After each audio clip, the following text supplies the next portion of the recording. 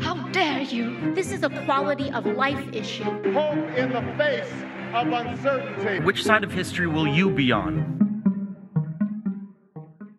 Hi everyone, and welcome back to Brace for Impact. This is Catherine, and I'm so happy to be back. And this is Laith, and we're so happy to have Catherine back. Thank you to everyone who joined Ryan and I last week in discussing capitalism and its alternatives with Josh Sisman. After getting deep into policy and government systems last Thursday, this week we will be discussing sustainable energy systems. Sustainable energy systems, or commonly known as green, clean, or renewable energy, are the alternative means of generating the energy we could use on a day-to-day basis without excessively damaging the environment the way that coal, gas, or oil does, which has been historically used in our energy systems today. You may have even heard of some. Some of the more well-known sustainable energy systems are solar, wind, ocean, hydroelectric, hydrogen, and biomass. A couple of these may have not sounded as familiar towards the end, but thankfully we have someone with us today with quite the extensive knowledge and experience working with energy systems. This week, our guest is Melissa Rath. Hey guys, great to be here. Mel is the former president of Net Impact and has co-opted many times in the field of sustainable energy design and development. So Mel, thank you so much for coming on. We're very happy to have you here. And to start off, maybe you can just tell us how you have gotten so involved with sustainable energy systems and kind of what are some major things people listening should know about them. The way that I really got into sustainability as a whole was that I grew up in the Adirondack Park, which is the largest state park in the country. And while I was living there, I wasn't a huge environmental advocate because it's just kind of the norm where I lived. So when I moved to Boston, I realized that that lifestyle and that mentality was something that was really important to me. So I knew I wanted to work in sustainability in some sense of what that word is. And then I happened to be majoring in engineering, specifically mechanical engineering, and that is when I fell in love with energy. Basically, all forms of it, energy conversion, the theory behind energy, but most importantly, how we use it and how it is everything and everywhere around us. So once I started realizing that, the perfect intersection between the two was working in sustainable energy, obviously. And so since then, I did a 1-month study abroad in Brazil, where was my first introduction to sustainable energy systems, especially international sustainable energy systems and how different people across the world use energy and view the concept of it. Then I had 3 different co-ops within different sectors of the energy industry. My first co-op, I did energy efficiency for Massachusetts General Hospital, where I really learned about how society uses energy and how much of it we use for different aspects of our life. The next co-op that I had, I designed solar farms for a company called Nexamp, which does utility scale community solar, and that's another way. Well, obviously that's first where I learned about lots of different types of renewable energy specifically, but also what a distributed grid looks like, how we're going to be modernizing the grid in the next few decades, and how our energy can be much more community-centric. And then my last co-op, I worked for a company called Forum Energy. It's a long-duration battery startup at Greentown Labs. And that was by far my most technical job, but that's where I really learned the importance of energy storage and how it is going to be essential to any sort of wide-scale modernization of the grid and integration of renewable energy. And so of that, I'd say the most important thing that people should know about energy is that it is integral to every aspect of, I'm not going to say human life, but at least American life and the way that we live. And nobody really understands it, and that is why we get into positions where your utility bills skyrocket during blackouts. And there's so many myths about renewable energy because people are just so afraid of what change could mean because we rely on it so much. Right, we're resistant to completely switching the way that we rely on everything that we do in all aspects of our day-to-day lives, and people are hesitant to it. I think when people think of energy systems, maybe if they haven't learned about it a lot in classes, people often think about the argument between non-renewable and renewable energy, and with your experience in classes, you're about to graduate, you were the president of Net Impact for a while, and your experiences, what does this debate look like? Yeah, I mean, I'm not going to sit here and pretend I'm not biased, but I have been studying the science, the engineering, the physical basic principles of all the different ways that we can generate energy. And solar energy and wind energy were actually, they predated fossil fuels. I mean, think of old windmills in old Western Europe. Right.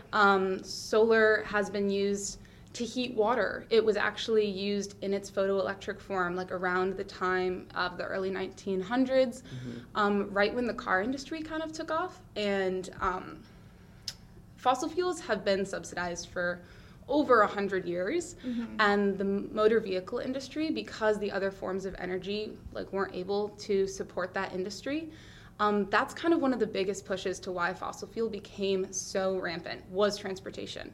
And that's because electric cars weren't really a thing. And Henry Ford, the founder of Ford Motors, obviously had a really big influence on the disappearance of solar and wind energy.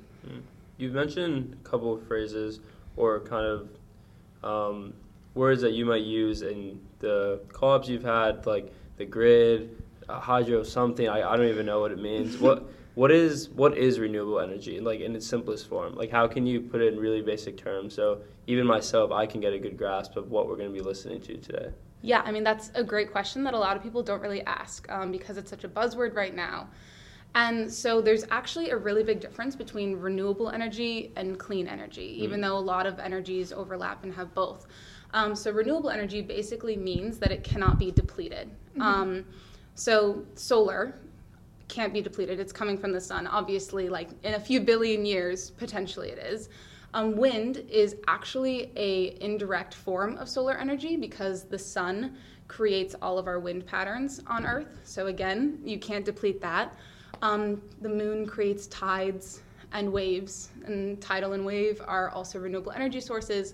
Some of the energy sources that kind of are within the debate of whether they're renewable are biomass and nuclear. So nuclear uses uranium, and while there is a large, a good amount of uranium on the planet, it's not indepletable. We could absolutely run out of it if we wanted to. And biomass, again, can we run out of biomass on the planet? No, not really, but it is something that has to be constantly regrown. It takes energy to And what is that regrowth? What is biomass? Yeah, so biomass is literally any sort of biological material. Wood is the quintessential biomass. Biomass is a large part of renewable energy around the world because so many countries still burn wood as a fuel for cooking, for heating. But in the more high-tech sense, biomass is oftentimes algae blooms that are being farmed, or ethanol is a biomass, stuff like that. Yeah, and so you were making the distinction between clean energy and renewable energy. These last two that you listed, how are these not clean? Is that where you were going? Yeah, exactly. So obviously fossil fuels are neither clean nor renewable. Clean, most people often think of carbon emissions, obviously with climate change as a looming issue. But a lot of fossil fuels also emit really harmful pollutants that hurt the immediate environment around them, like NOx and SOx, which are nitrous oxides and sulfuric oxides. And there's so many other pollutants. And so basically wind, solar, tidal, wave, and hydroelectric, to an extent, are all renewable and clean, whereas fossil fuels are neither clean nor renewable. And then biomass and nuclear could honestly be debated for both. I do just want to point out hydroelectricity, while it is both clean and renewable, has really large environmental impacts because unless an existing waterfall is already there, like Niagara Falls, you have to dam a river to create that pressure differential, which you derive energy from. And if it doesn't displace indigenous peoples, it's absolutely destroying the ecosystem that that river previously had. And so even renewable and clean energy sources can have other environmental impacts. Same with tidal, right? With the environment that was existing there, the animals that were in the water, there's lots of impacts that a lot of people probably don't take into account. And obviously no system is perfect, but it is an important conversation to have. And like you just said, Catherine, and you've said too, Mel, no system is perfect, and I'm I'm sure we can go into some of the implications with all of these different renewables or sustainable energies. But you mentioned a bunch so far. You mentioned solar, wind, wave, tidal, hydroelectric, hydrogen, biomass. Before we continue to get into the conversation about what are they, how would they better the world, why do we need them? What point are we at in our use of fossil fuels that these are the sources of energy we need to move to? Yeah, obviously a lot of people have a general concept of what fossil fuels are doing. Mm-hmm. They are throwing the Earth's natural carbon cycle way off balance by not only emitting carbon in the process of procuring those fuels by clear-cutting forests and mining, but then also when they're burned for heat, or they're burned to spin turbines to create electricity, they emit all the carbon that they had previously been storing. Mm-hmm. That carbon is what is causing climate change. And not going to go into all the science because it can get really complicated, but basically the carbon in the atmosphere is making it so that the radiation from the sun gets trapped in the Earth's atmosphere, and that is heating the Earth. But it's not called global warming anymore, it's called climate change. So that heating of the Earth can happen disproportionately in different areas. And it, in general, is just messing with the entire meteorological system of the Earth, changing wind patterns, changing jet streams, even changing tidal patterns. And obviously, as we've seen in Texas, as we've seen in California and Australia, there are very real repercussions to climate change, and it is happening now. Right, so you mentioned what's happening in Texas. Can you talk a little bit more about why this is happening now, for example? Yeah, so the one in Texas can be a little abstract to think about. But basically, there is a jet stream of really cold air that comes from the Arctic, and it usually only comes down to the northern part of continental America. Think Montana, think New York, think Michigan, places where it's normally supposed to be cold and snowy. But because the way that the jet stream has been changing with the warming of the Arctic, that jet stream has been getting pulled further south. And so you're going to see that big dip that comes through Texas, and we get unprecedented snowstorms and causing power outages like we just saw a few weeks ago. Yeah, and you mentioned before, you've used the word grids and you've used the word power outages, and specifically mentioned the bills that come after those power outages. Those are some things we're seeing in Texas right now. Can you talk about what it means for the quote-unquote grid? This is so an abstract word for me. What it means for the grid and like where these charges come from, and what this means for local communities. Yeah, absolutely. Texas is a prime example of the intersection of wealth disparities and energy disparities coming head-to-head with climate change. And so basically what you have in Texas is a very old energy system. And when I say grid, it's the electric grid, which is made up of power sources. You could think of that as a coal plant, you could think of it as a wind farm, you could think of it as a solar farm. All those are different types of energy generation plants that we currently use, and they're connected by massive transmission lines that I'm sure you've seen when you're driving out in the countryside. And then those transmission lines connect everywhere across the U.S. And then there's smaller distribution lines that connect right to your house. So basically what that means is all of our buildings are somehow connected through wires that are running electricity. And it is one of the greatest engineering feats of literally all time. I'm obsessed with it. But to get back to how the electric grid in Texas went down, this is going back to the fact that people don't really understand energy, and it's because, rightfully so, it can be really complicated. So what is happening with the electric grid is that the power that's being generated through coal, solar, wind, whatever energy source you're using, has to almost exactly match the power that's being consumed by the individuals off that grid. And so when a power plant goes down, you think, oh, it's just like not quite enough energy, but maybe some of the houses have energy and some don't. But what happens is when that the generation and the demand are mismatched, the entire line gets messed up. And again, there's lots of like specific electrical things that cause that. But basically just think about that. If the power being supplied does not equal the power being used, everything goes down. And the reason why the power plants in Texas went down was because of the snowstorm and the cold that they were experiencing. Places like that are not built for conditions like that because it never happens. So why would you build and spend extra money on something that you're not going to need? And so coal plants and wind plants alike were susceptible to this because of the way that they were built.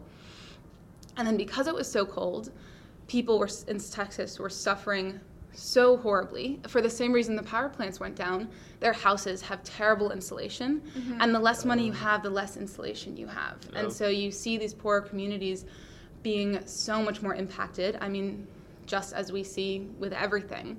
But energy equity is such an important part of revolutionizing our grid and in that transition to clean energy and distributed energy, which basically means that energy gets generated within communities that are using it, and they have more of a say in how it's being generated and how much it costs and all of that.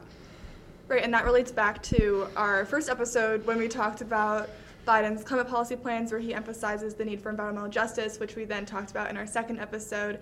Frankly, like, are we even capable of becoming resilient to this fast enough? Are we going to see mitigation tactics used across the whole country? Like, what is this even going to look like? And how can we learn from this and past problems that we've had as a result of the fossil fuel industry causing these issues? Well, that is a big, scary question that utility companies and policymakers alike are frantically trying to solve. I would say that the integration of renewable energy in our grid over the past 10 years has really made us more aware of our weather patterns, has made us understand how our energy generation is related to our weather. I mean, to understand how much solar generation you're going to provide in a year, you have to understand how much sun you're going to get in a year and the location that you're in. To understand how much wind power you're going to get, you have to know exactly, not exactly, but you have to know how much wind you're going to be getting and what time of the day it's going to be happening. And you have to be constantly checking it and making sure that the energy you're outputting from these natural variable resources is matching the demand that you're getting. And because we're much more in touch with these weather patterns, that's making utility companies much more aware of the effects of climate change and how climate change could be affecting our energy demand, like we saw in Texas when people needed more heat than they've ever needed. This is the case in a lot of places. There's societal behaviors that en masse really affect the amount of power demand that we see, even over entire states. This is one of my favorite examples, is in the UK, the people that were running the electric grid kept seeing this massive power spike at like 3-4 p.m. and they could not figure out what was happening. And what they finally realized was that it was tea time, and everybody and their mother in the UK was turning on their electric kettles, and it was shooting up the power demand. And so what's really interesting is that human behaviors and societal habits and tendencies play a huge role in how we predict how much power we're going to be generating. And this is what one of the biggest issues with renewable energy, why we haven't seen much more integration of it, is because the way that humans generally use energy, and I'm going to say Americans now because I can't really speak to other countries, the way that Americans use energy is that they wake up, they cook, they turn on the lights, they maybe do some last-minute laundry, they use a decent amount of power in the morning, then everyone goes to work, and you're in offices and the lights are on, and like there's a little bit of energy, but most of the stuff that's going on in your home is off, and it takes a big dip in the middle of the day when the sun is shining the most. And we're going to get back to that. And then you come home, you cook dinner, you feed your kids, you take a shower, you do so many things from like 6 to 10 p.m., and then it drops again. And this is what they call the duck curve. It basically is just showing how Americans use energy. And one of the biggest issues with this is that solar power, which has been the most integrated renewable energy source on our electric grid, has a completely inverse relation to that. It only starts generating electricity at sunrise, let's say like 7, 8 o'clock, depending on the time of year, and its peak is at noon.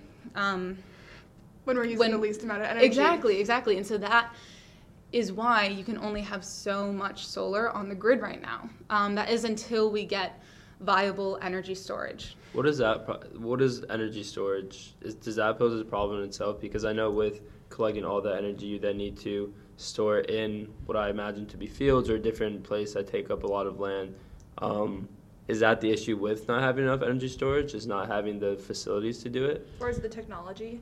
Yeah, so I mean, it's all the above. There's so many different reasons why energy storage isn't being implemented in different parts of the country. The biggest reason is technology.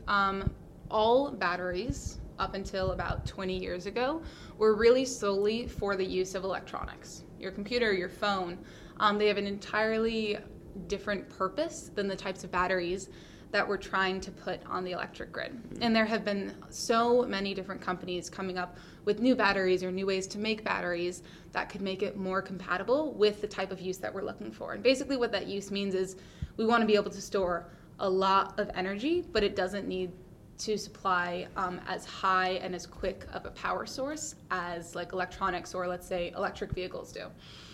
And so what's really interesting to me about energy storage is in its concept, it just means storing energy. And batteries are just one example of that. They're an electrochemical energy storage, which basically just means that the chemicals themselves are storing the electricity to then be released later. But you can store energy in all forms. Another alternative that gets used in like mountainous or hilly regions is if there's a lake at a high elevation. To store energy, what you do is you pump water from a lower lake into the higher lake when you're looking to store the energy, when you have a surplus on the grid. And then when you need more power, you use the elevation difference as a potential energy storage, and all the water that runs back down into the lower lake goes through a turbine and generates electricity. So there are so many different ways to store energy. That's a really good example, though, to picture it. Yeah, exactly. So there's potential energy storage, there's electrochemical energy storage, but there's also thermal energy storage. I actually, my capstone project that I did last semester, because I'm graduating this year, was all about thermoelectric generators. And what those do is they generate electricity from a temperature difference. And so my project was trying to figure out if this was a new viable option for a small scale type of energy storage.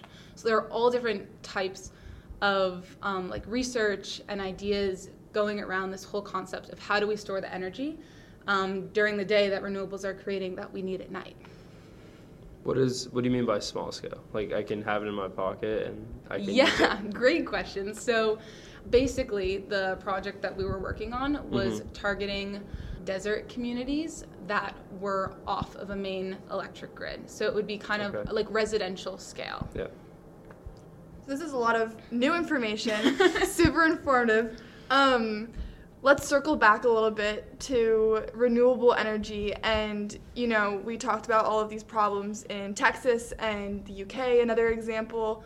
But what can the future of these energy systems look like before, you know, we're reaching a point with climate change where we're reaching our tipping point of no return, where the effects are going to get worse and worse, and that's really terrifying. And there's a lot of confusing information out there about what we can even do about it. But what do you think is going to happen in the next 5 to 10 years?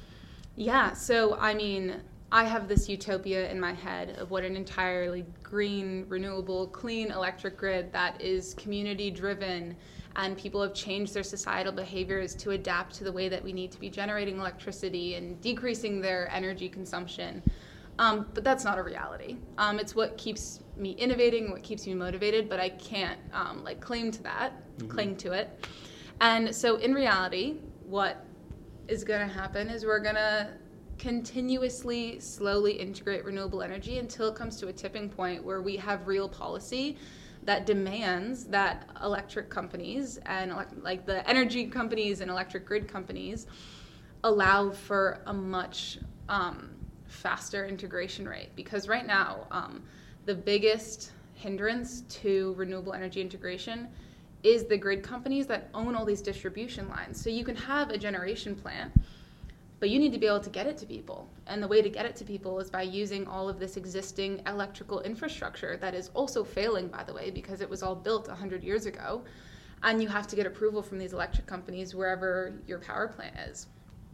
And it is the most time and money consuming part of any of these projects. So until we really have a strong force that is making these distribution lines more of an open source, community-driven space, it's going to be continuing at a pretty slow and sometimes even decreasing rate. Massachusetts has been decreasing its solar integration because it's just oversaturated, and the grid can't handle what's there already.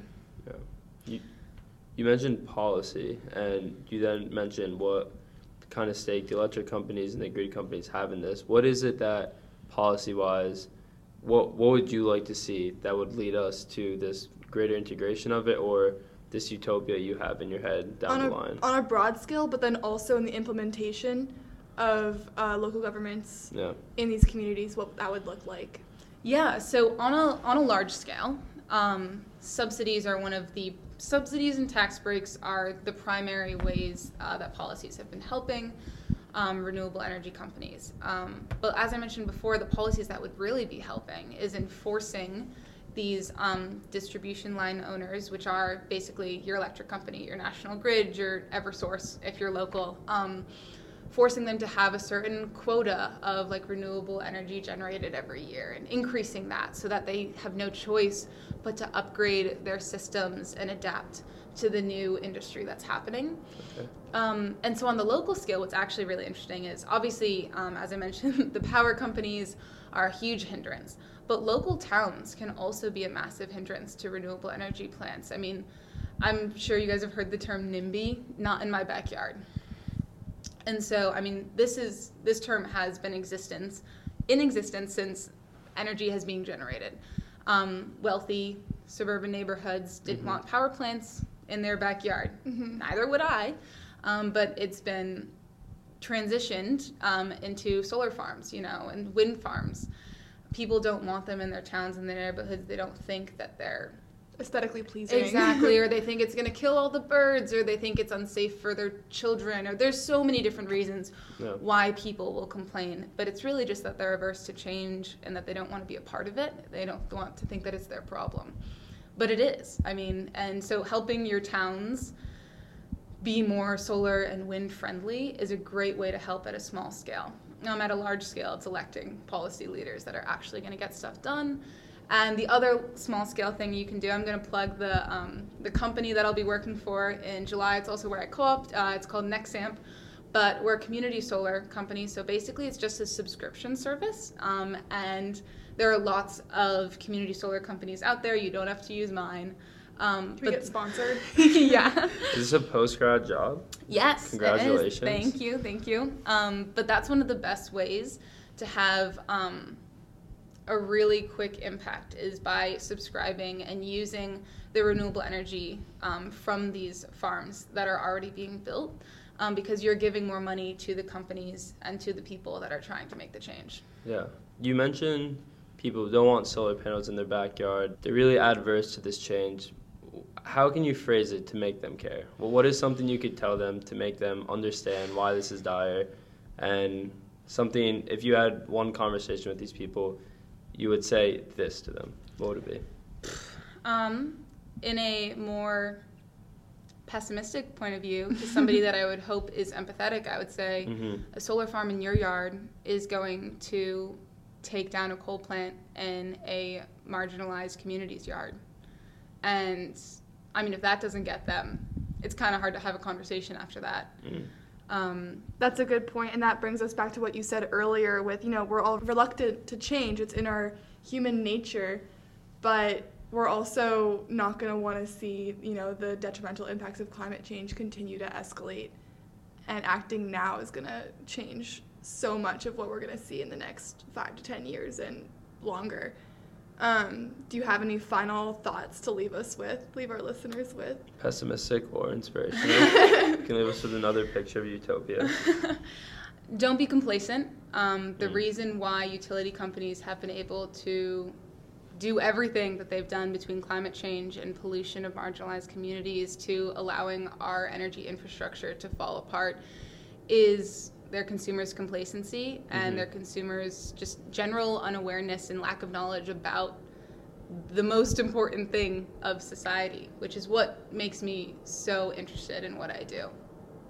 Awesome. That's Thank you so awesome. much. Yeah, thank you so much for coming on the podcast today. It was so awesome to have you right before you graduate, because Mel is the reason that Lath and I joined Net Impact and have a podcast now. She played a huge role in us making it, so we're so happy to have you on here. And again, thank you, listeners, for coming back this week. Join us next week on another episode of Brace for Impact. Yeah, thank you, Mel. Absolutely. It's very true. Mel built Net Impact, what it is at Northeastern, and she's definitely a great person to have on to leave us with a whole bunch of knowledge and a whole bunch of things. So thank you very much again. You guys are going to make me cry. Thank you so much for having me. This podcast is just like such an amazing culmination of all the work that everyone's been doing. Especially Mel. Especially Mel. Thanks, guys. All right, thank you guys. And as always, you got this time. Thank you to our editor, Greg Gold, and to our graphic designer, Brand Fogarty, for all the hard work that they do every week to make this podcast happen. Bye-bye. See you next week.